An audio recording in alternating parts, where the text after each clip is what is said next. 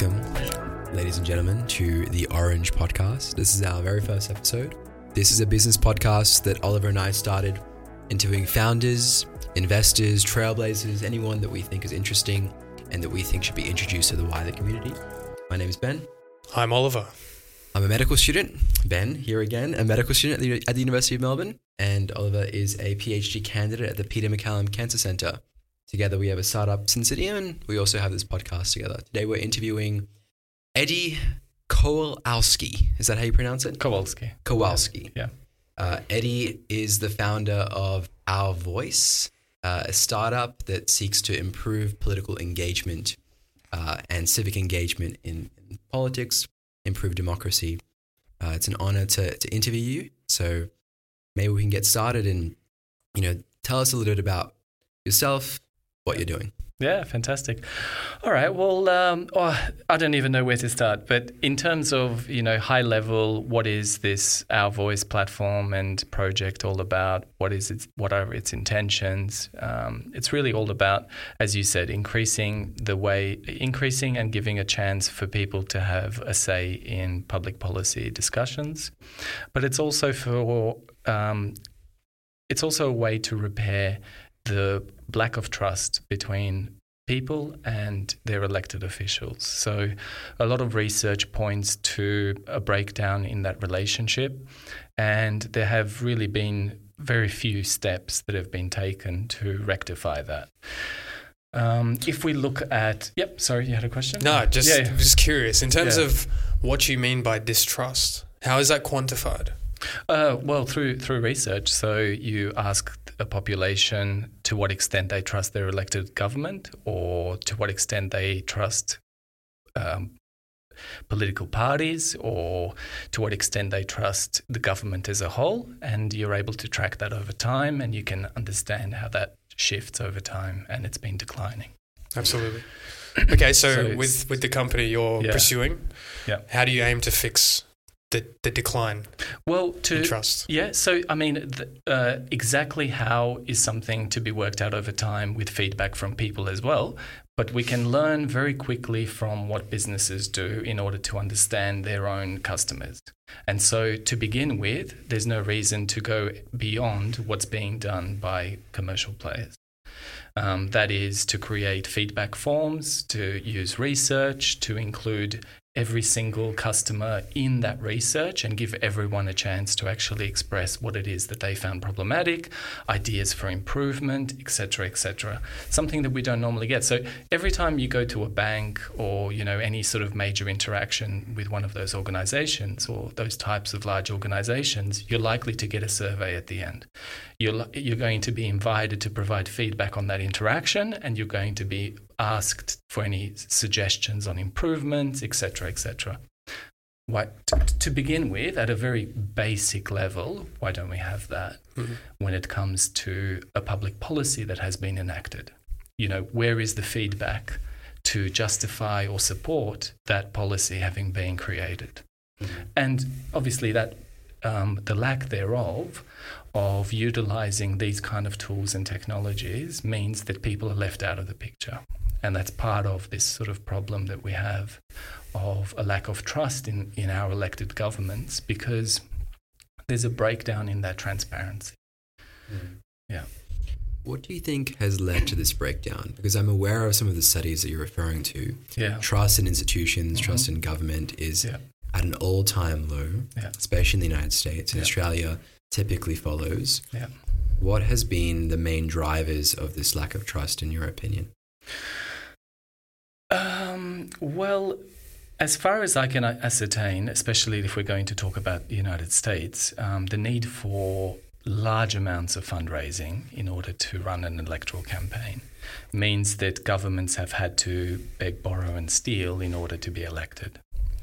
So that's probably one limiting factor on their ability to then make sure that they are there to continue to represent the people that voted for them, rather than the entities that help fund them. So you've got that disparity between a voter and how you are able to actually raise the funds you need in order to be elected. So I think that's potentially one of the challenges.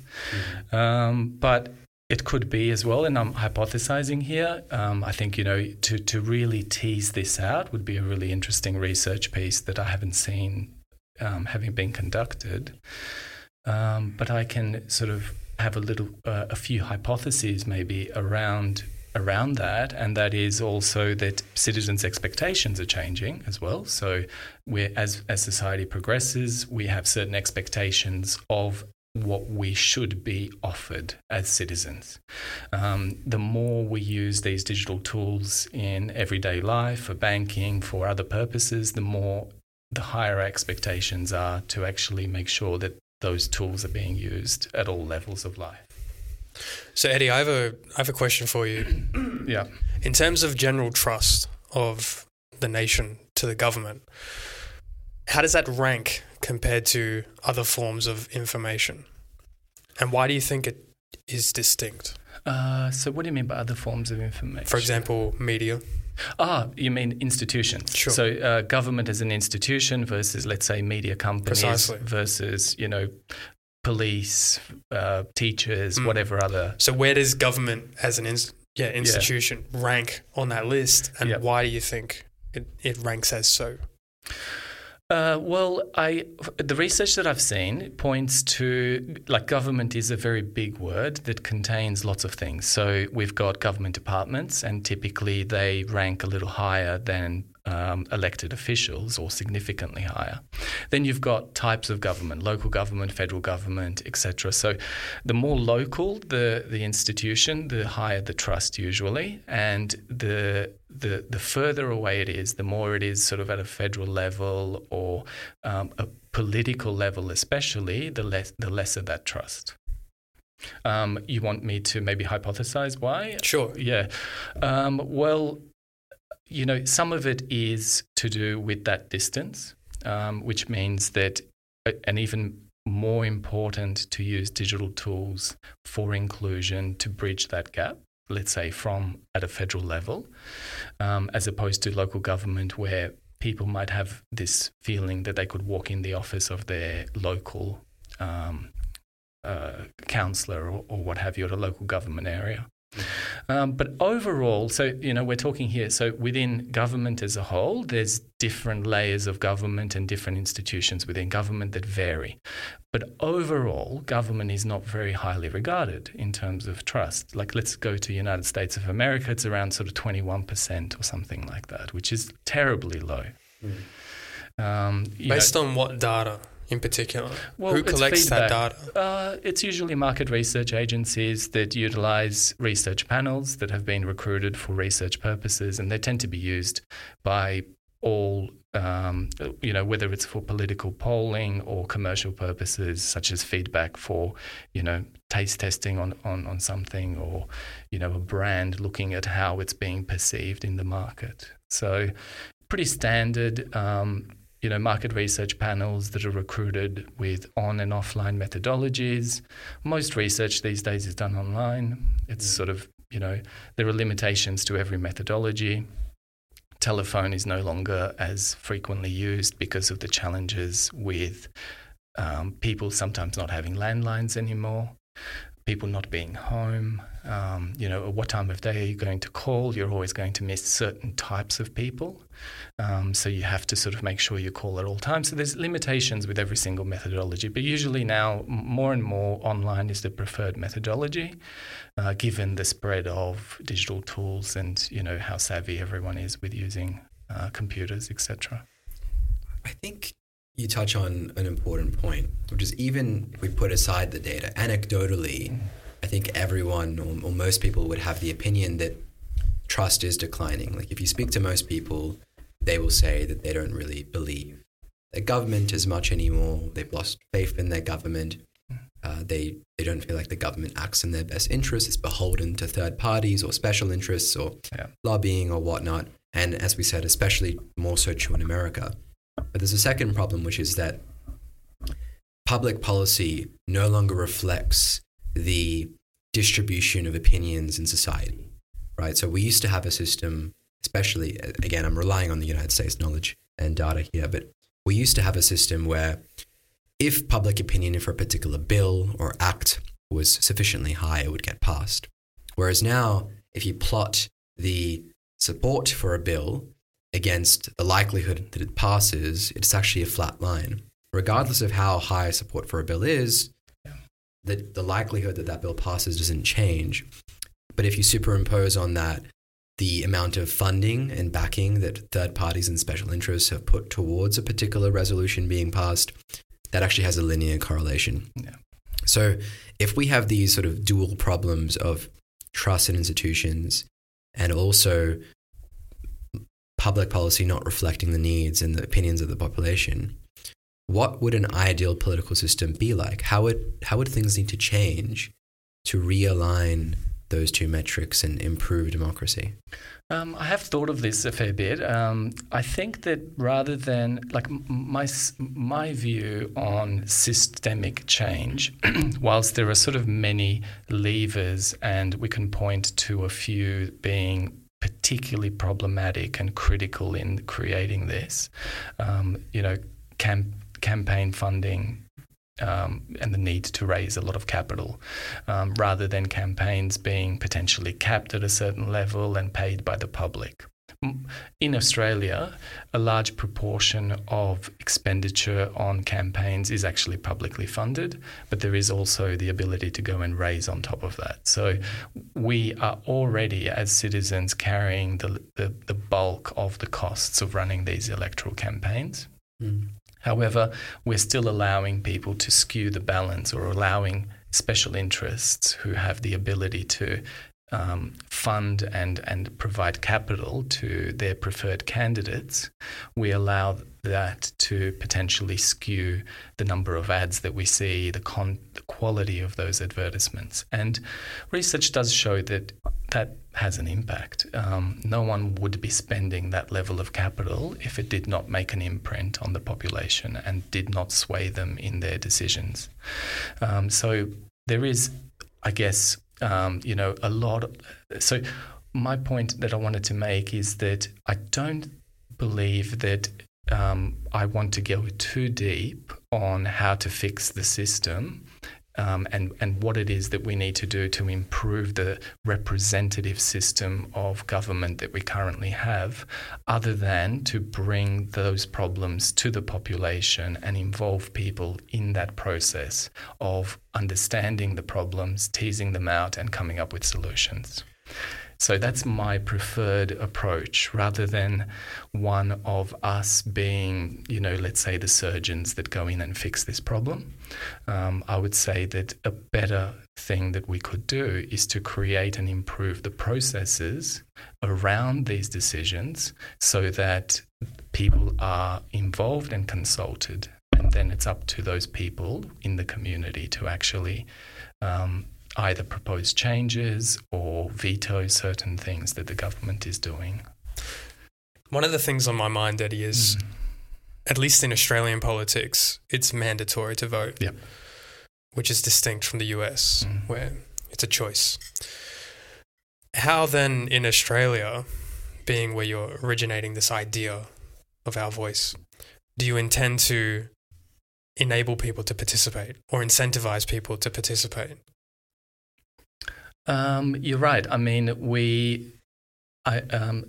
whatever we build here is community-led and therefore does not carry legal weight. It will not be compulsory to participate in anything that this platform allows people to participate in, and therefore not everyone is going to turn up. Now, that doesn't mean that their opinion is not valued or that the process is not sound. In fact, most countries don't have compulsory voting. Australia is a little bit of an anomaly in having that. A lot don't. I'm not arguing one way or the other on that. I think that with Australia and the fact that we're here and we're talking about this, Australia is a good test ground for new technologies, new concepts. It's a great place to innovate for those reasons and to test out new ideas. A very sort of blue sky objective of this whole endeavour is to experiment test and learn here, with the view that whatever we build, whatever we land on as either technologies or processes or a combination of the two, would be tools that we could then share with other countries as well, and help potentially in those, you could call it a market or you could call it a nation, whatever you want to call it. Because, as you say, this is a large problem that extends beyond Australian borders. And in fact, one of the troubling things that research also shows is that as a concept, democracy and autocracy are competing for airtime globally within nations as a form of government. And what we're seeing over the last 10, 15 years is a shift away from democracy and towards autocracy. Can you define the difference between the two? Well, I'm not quite the author of those papers, and I haven't looked into it to like the nth degree in terms of how you define an autocracy versus a democracy. But what I have read is that it's to do with the ability of the media to be free and unbiased, the ability for a viable opposition, the fact that you might not have a government that interferes and locks up the opposition because they represent a threat. So I think it's things in that sphere. Yeah. Yeah, well, we've seen it in like Turkey and the Middle East. That's right. And whatnot, and even Eastern you could Europe. argue, Eastern Europe, and even one would argue Western democracies have tended to prefer more autocratic leaders in recent times. That's right. Yeah. So your solution or your idea rests on this belief that if we bring a community of people together, that or through a technology that allows them to voice their opinions and be actively engaged in the political process, then we can build more trust around government institutions. If we can give better feedback to politicians about the outcomes of their legislation and their policies on the people that they are supposed to represent, that we can align those two things a little bit better. Absolutely. So what actually is the platform that you're proposing? Like what would it work like? How would it look like? Who would be participating? Let's start with who would be participating.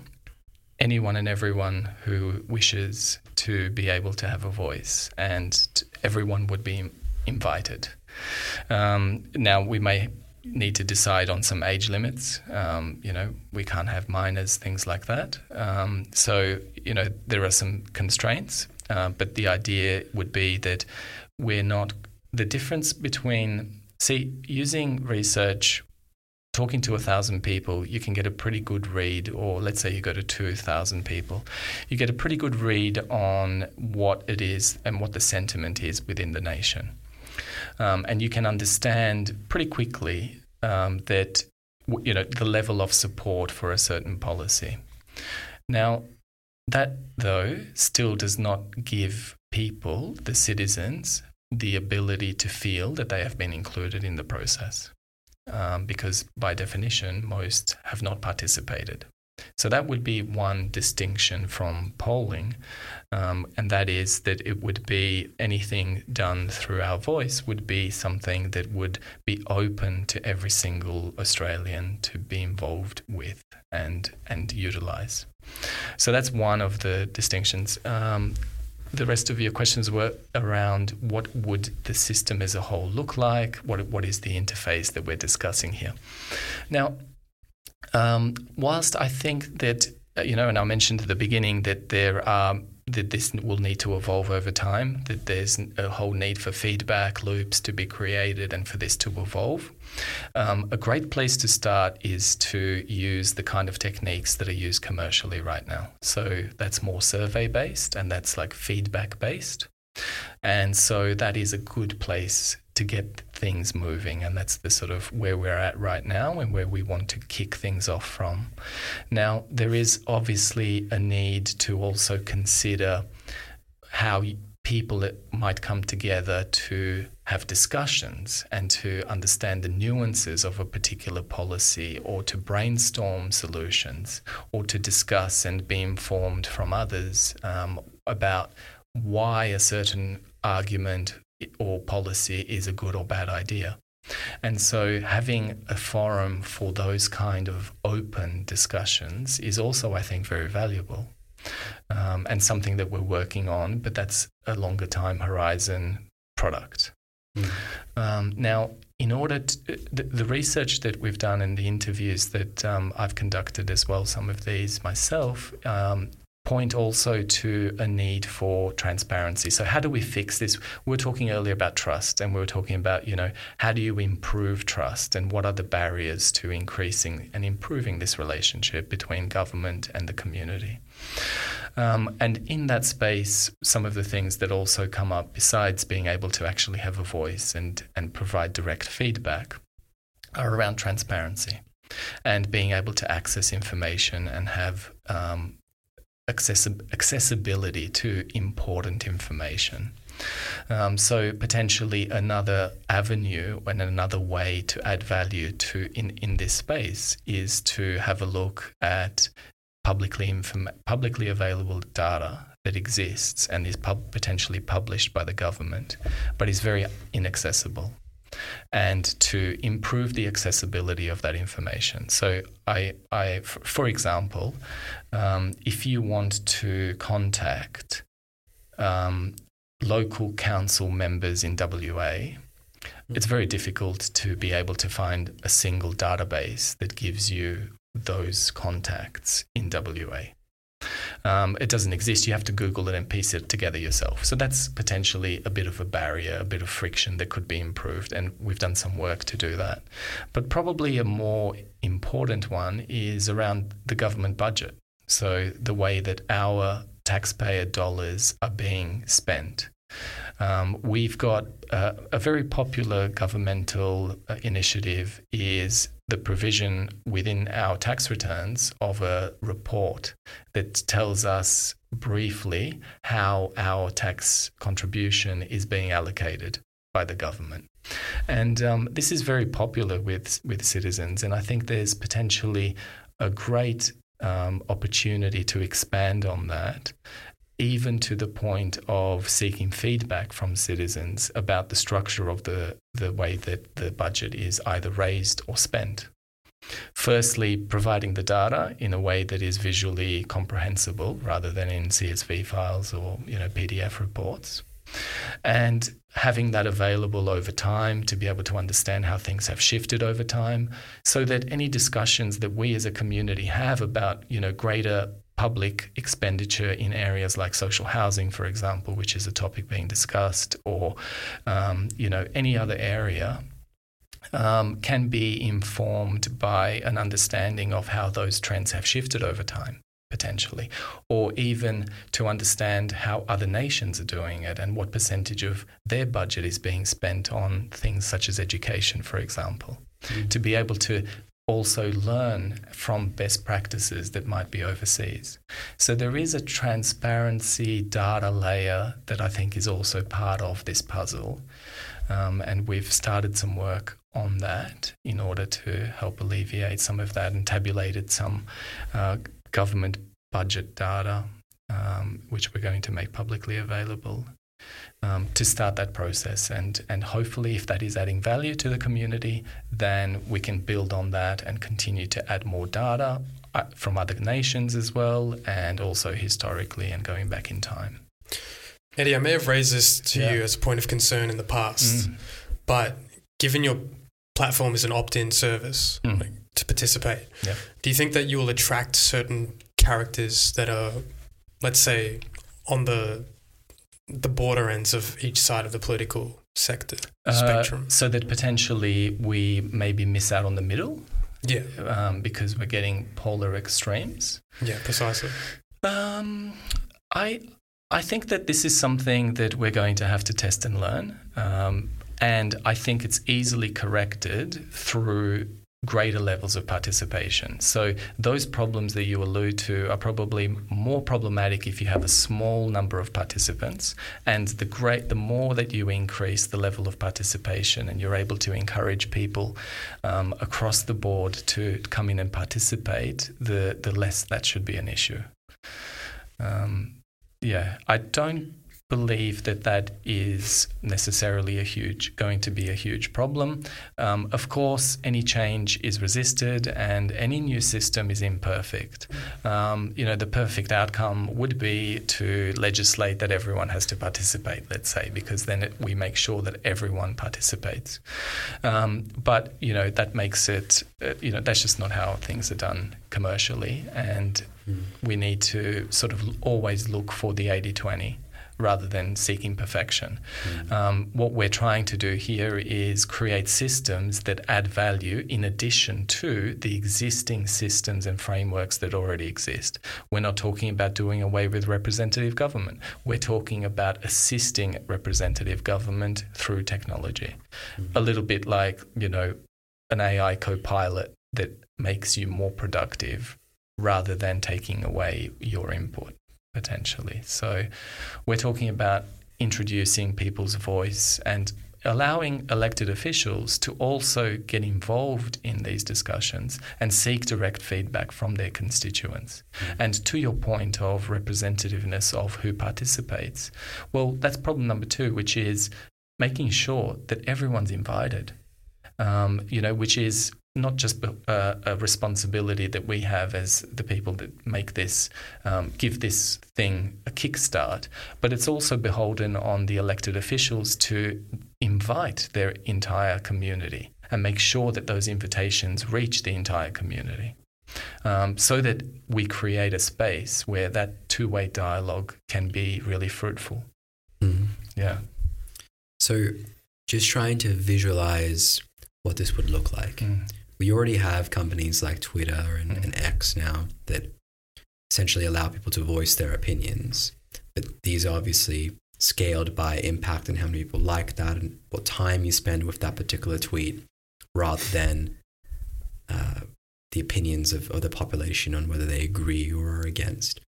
So if I'm trying to imagine this, if we have, let's say, like a Twitter-like interface, who is posting polls on trying to gauge the opinions of the population? Who is voting? Who is posting those polls? How do we ensure that the right questions are being asked and they're being presented to the right people? Like, what does the whole process look like on that front? This is why I think it's probably best in this process to begin a little more simply than a social platform. And whilst what we've been working on, and we haven't really talked too much about that in this podcast. To begin with, my view was exactly what you're referring to, that we do need to create a social style platform that allows people to have these meaningful discussions within their communities, and to design something that is made for and fit for purpose, and the purpose being the community coming together and creating and reaching decisions as a group, which is very different in its objective to, say, Twitter or a lot of these social platforms, which are really about creating a soapbox for an individual to express to the world what it is that they believe in, and then build sort of followers from that potentially. This is really, in essence, more about knowledge aggregation, coming together, bringing diverse groups together and co-creating policy options potentially with people in the room. I use the term room loosely, in the space, providing and, let's say, contributions, positive contributions and perspectives that they bring to the table from their experiences. So I do think that, in terms of co-creation of policy proposals that no one's thought of, or coming up with ideas and ways of solving challenges. There is, a need for this kind of space, safe online space potentially it doesn't have to be online, it could be done offline, but you do need to think about those things. And that's one aspect, which is more the sort of co-creation, etc. To come back to your point around, survey questions, like who owns the pen, and, what are the topics that should be discussed, or what are the decisions that the whole community should make? Well, I think on that, again, the community needs to play a role, because it's the only way to make this fair. To begin with, it might be that we need to be a bit more active in that and use subject matter experts to look at what policy options there might be and test support for those. But ultimately, this kind of topics and decisions that are being discussed should be affected by people themselves. So let's say Oliver and I, we come together, we propose a new piece of legislation for the Australian Parliament that essentially mandates the success of our company. And if we fail as a company, the government has to bail us out and we get just frequent checks from the government. Exactly. All universities are forced to use us. How then do you rank the popularity and the position of that proposal on your platform? What system would you propose using? And how would conversation be facilitated around that? Because I can imagine if ordinary people can propose legislation or propose changes in public policy, then I imagine that there would be an opportunity for some bad actors or even people that are serious but just don't have familiarity with the political system and what's possible and what's not, that can just create these proposals that the population really likes. For example, let's give everyone $2,000 instead of supporting the military this year. So $0 to the military, it just gets divided between the population. That, I imagine, might actually be a popular proposal. It might get a few likes or many likes if the barrier to entry is tapping a button. So how do we make sure that people understand the consequences of what they're voting for? And how do we make sure that we're ranking these proposals in a way that actually improves governance rather than turning it into like a Lord of the Flies situation? Yeah, great questions.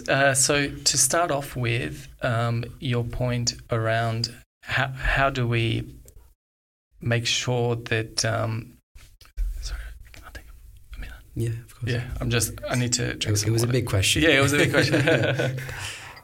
Getting to the nitty-gritty. How do we, like Oliver and I make a proposal, how do you rank the position of that proposal? And how do we facilitate discussion around that in a way that improves governance rather than, people just proposing proposals, get a lot of likes, nothing happens because they're stupid.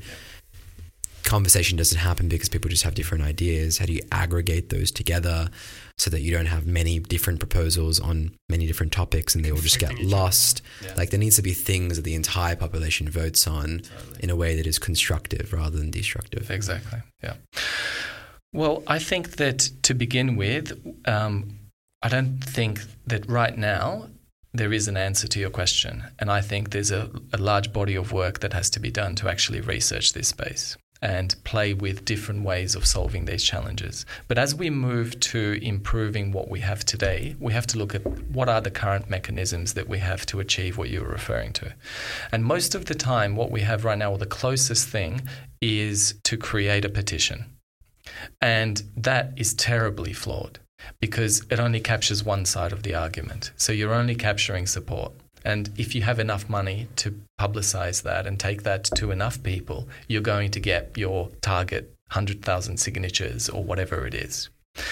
So that is like a terribly flawed system that we have, and yet that is the thing that's still being used, right? So there's a massive improvement to be made just by creating a petition version 2 style that allows support and opposition to be captured on any policy option that's being presented.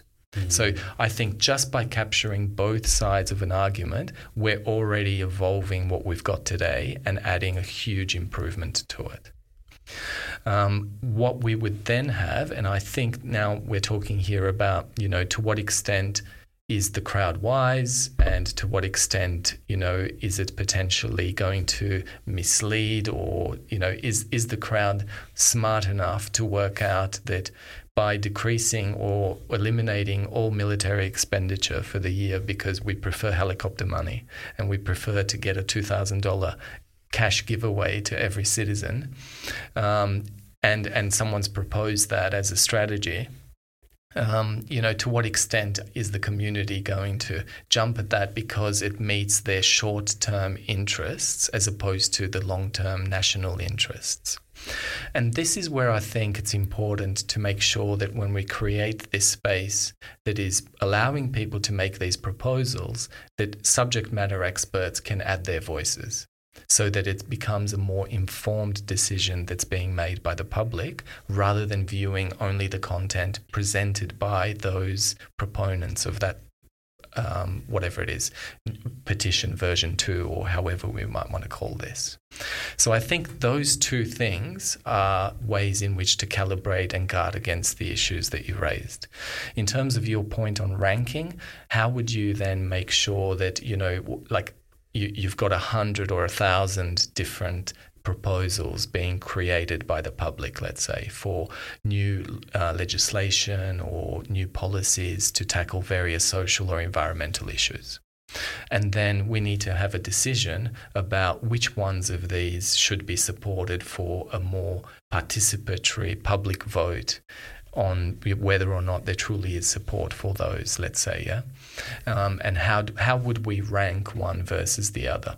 I think, a terrific space to sort of contemplate. I don't think I have an answer, right now. I think it's important to work on what that could be, and I think it's multi-factor. So, it's the level of support and number of arguments that are being made, for example, would be one factor. Another would be what problem is it solving, and to what extent is that a meaningful problem identified by the community, and that adds to that weighting. And then you might have a few other variables that you add into the mix to help you determine which, let's say, policy options should be taken for, let's say, a broad referendum-style public vote. Interesting. Look, in the interest of time, I want to switch gears a little bit, and delve into a little bit more of your philosophies and, I suppose, passions. Out of all the ideas you could have tried to or attempt to solve, why this problem? Great question. I came to believe that this was the critical problem that we face in our society, because the way that we as a community come to reach decisions about our collective future is usually done through policy. And the way that works, and to the extent to which that makes use of the intellect, experiences, ideas, and knowledge of every single person in that community, is the extent to which those strategies or conclusions are as wise as possible. So, for example, this year we've got COP28. That means that this conference, designed to bring nations together to discuss climate change and other social and environmental issues, has been going for 28 years. Yet action on climate change is below citizen expectations, according to the research studies that I've been part of, and has been for many, many years. So we need to ask ourselves, well, if we had a well-functioning system of policy creation, how is it that year after year we're falling short on policy creation in this critical space? And the fact that we have had that, and we've had it for decades, points to a policy creation challenge that we as a society have not solved. And the extent to which we're able to raise ourselves out of this and improve in this is the extent to which we, as a species or as a culture, are going to be able to weather the challenges that are going to come ahead. Beyond the challenge of climate change, there's going to be challenge after challenge after challenge, whether it's in the area of fighting viruses or, new technologies, rogue AI, anything in that space. All of these challenges are going to require us to come together and decide as a group how it is that and what it is that we're going to do about this. So I really believe that the key to that improvement in that strategy or in that policy is the combination of bringing together the minds of the entire population. Now, you can't scale that, so I'm not talking about direct democracy, and I'm not talking about everyone being involved in everything. But certainly there's capacity. We're just having a referendum right now this weekend. We haven't had one for a while. We're not potentially going to have one for a while. There's a great capacity to increase the frequency of these referendums and give people a greater ability to have a say in policy directions.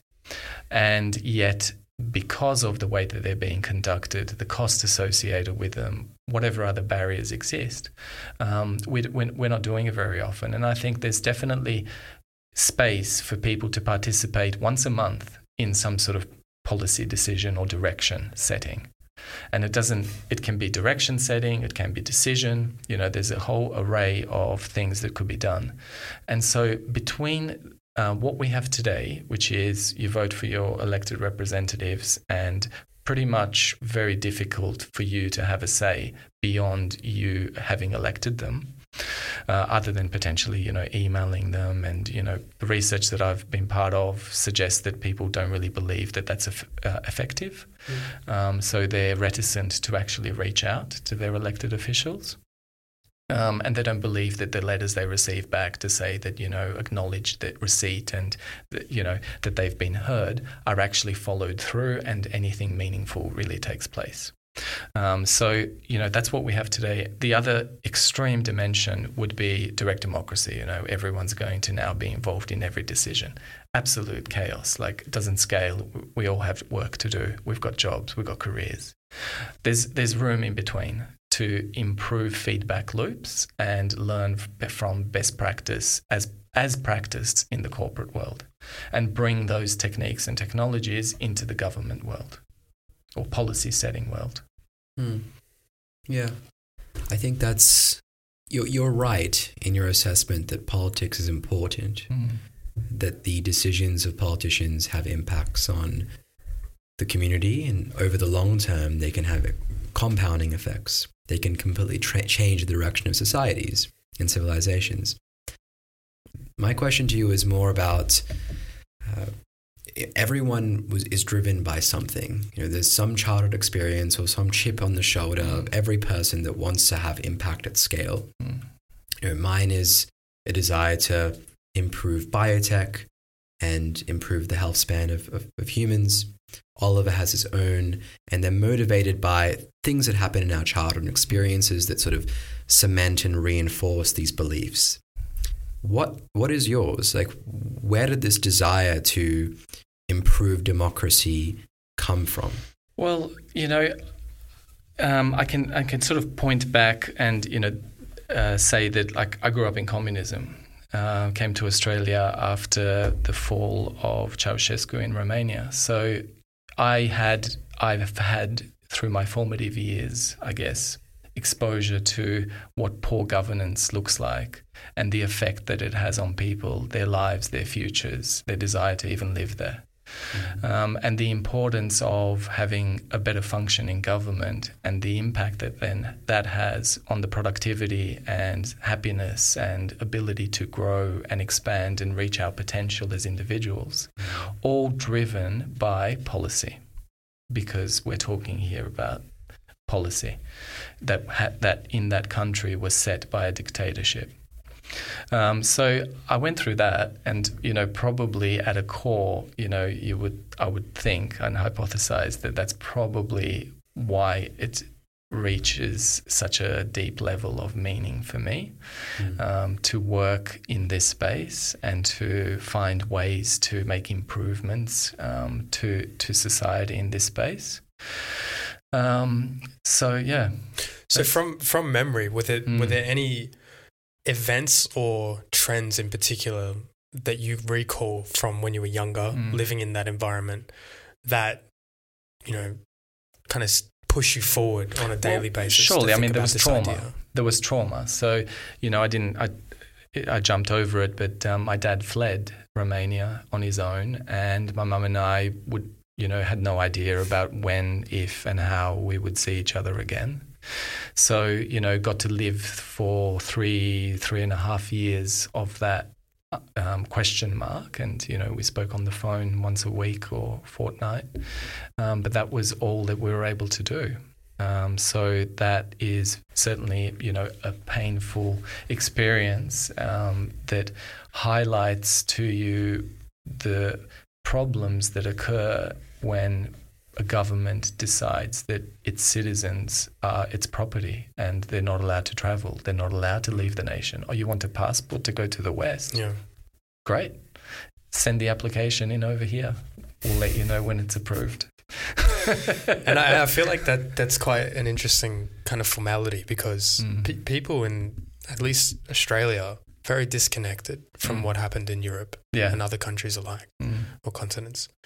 So, yeah, I think talking on that point, you have obviously acknowledged that you've experienced quite a lot as a younger individual. I just think it's fascinating how it affects the future. Yeah, it makes you, like any trauma, it probably makes you extra sensitive to noticing its reoccurrence later, because you've already been exposed to that particular substance that has negative consequences.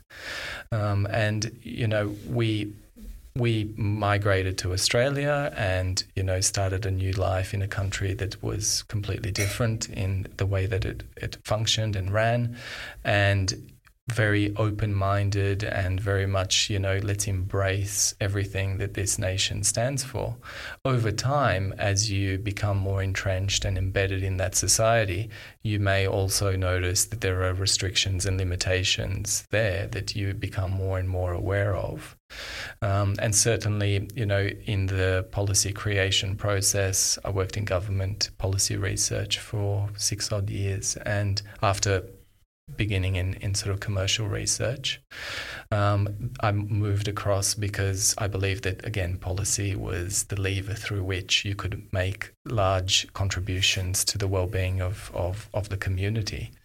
And, got exposure to policy research, the way it's being conducted, and in the end, the challenges that come from the systems that we currently have on determining what it is that we should consider, and the degree to which these are politicized, and, amazing work that ends up being done over years and years ends up, being put in a filing cabinet or worse, because a new elected official may be in power with a different agenda, and the agenda trumps research or trumps any form of long-term analysis of trends, etc., which is, an inefficient, potentially, way of doing things. And and again, it's because these things are happening behind closed doors. So policy research is not an open platform for people to contribute to.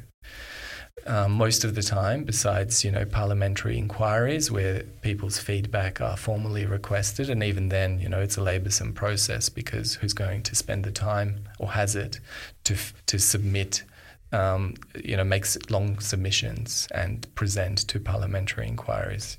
Typically you only get, depends what topic it's on, but the one that I've been part of was only a few hundred submissions received, and most of them from major corporations. And yet we have the bulk of knowledge, experience, intelligence, creativity resides within the population, not within elected officials, not within paid government employees. It's within the community as a whole. So I think that that's a treasure trove that is not sufficiently being made use of. And the detriment of all that is all the problems that we see. We're talking here about the potential benefits to including this knowledge, but the downside to not doing so is alienation from the political process, apathy, feelings of hopelessness, withdrawal from the system, complete lack of trust. Politicians in the study that I just looked at recently were the lowest ranked.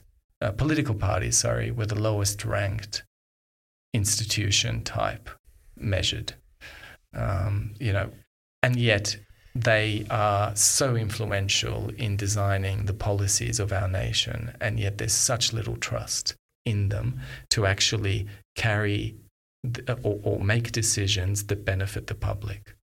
Lots of people believe that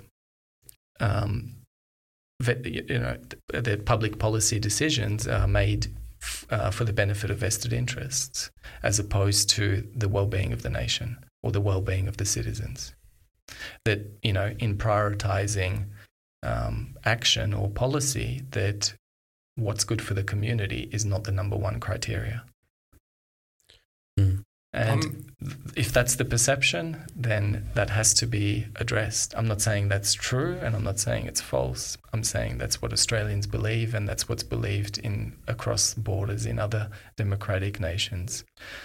And the consequence of allowing this to persist is, I think, partly responsible for what we were talking about earlier, which is the rise of autocracy and the fact that people, when they feel that their government is not listening to them and they give up on the process as a whole, they then turn to outsiders who they want to come in and actually change the system completely in some super meaningful, usually destructive way. And we've seen that in history, and we can bring in historians to, remind us of what happened prior to World War II and in other times of history, when people feel that things are hopeless, and what they then do in order to get out of that situation. I'm reflecting on a book at the moment that I'd previously read maybe a year ago by Alexander Solzhenitsyn, The Gulag Archipelago, talking about his experience being imprisoned in kind of the communist war camps during the Soviet Union. And despite the arduous and atrocities that he's experienced in his life, he ends the book claiming to be grateful to some degree, because the experience allowed him to understand and realize what he was on this earth for. And he became grateful because of the experiences that he went through. Can you reflect on that in any way? Well, there's that other amazing book, Man's Search for Meaning, which I guess ties into a bit of this. And we could argue that that negative experience provided a very deep and profound level of meaning for Solzhenitsyn, maybe. And that we are looking for those experiences, or, life is about finding one's meaning and choosing, a battle or a set of battles that resonate really deeply. And makes some sense. Interesting. What do you think, Ben? Yeah, to find a problem worth fighting for, and to find meaning and gratefulness despite the suffering. I think that's something that all of us have to some extent. Everyone that's involved in a business, which is usually pure suffering most of the time, enjoys it to some extent and finds meaning in it because it's important. I think I want to come back to something that I've been thinking about, which is, what is there a fear that motivates you, that if you don't act on this, that if we don't tap into, as you say, that this treasure trove of public opinion and knowledge and creativity, that something is going to happen to our society that isn't going to be good? Is that something that motivates you? Oh, absolutely. Yeah. What are you worried about? What do you think will happen if we don't act, if we continue on this trajectory? Well, for many reasons, I think we are going to face challenges that we could have otherwise averted, and we're going to have to face larger than otherwise would be costs. The planet's going to be here. It's whether or not it will be habitable by us as a species, no matter what we do to climate as a species or what have you. So we may have an impact in biodiversity and the life as a whole on the planet. But really we're also going to be the ones that have to pay the price, and future generations are going to be affected by that. So many people in research talk about the politicians no longer thinking long term. having lost the perspective of thinking for the future, planning only for the short-term electoral cycle. Businesses also follow the next quarter if they're a publicly listed company. Very difficult to think 20 years out, 30 years out. Discounted cash flow means that $1 in 30 years is worth very little and therefore provides the organisation with a very low level of incentive. So these are macro motivators or levers that are operating right now, leading to certain outcomes and certain prioritizations, and they are all about short-termism. And this is huge, because if as a species, you're a cancer researcher. Yeah, that's correct. So, we can make some analogies here to that. What happens when you have a system that is only looking at short-term and short-term selfish benefit, that it destroys the host. Yeah, ends up leading to the demise of the system itself. Exactly. And I think that we potentially are in danger of that as a society now. And therefore, it's super important to take steps to address the systemic reasons why these problems are occurring. And this is bringing back to earlier, which is why I think that the solution is not to figure out what few policies we need to change.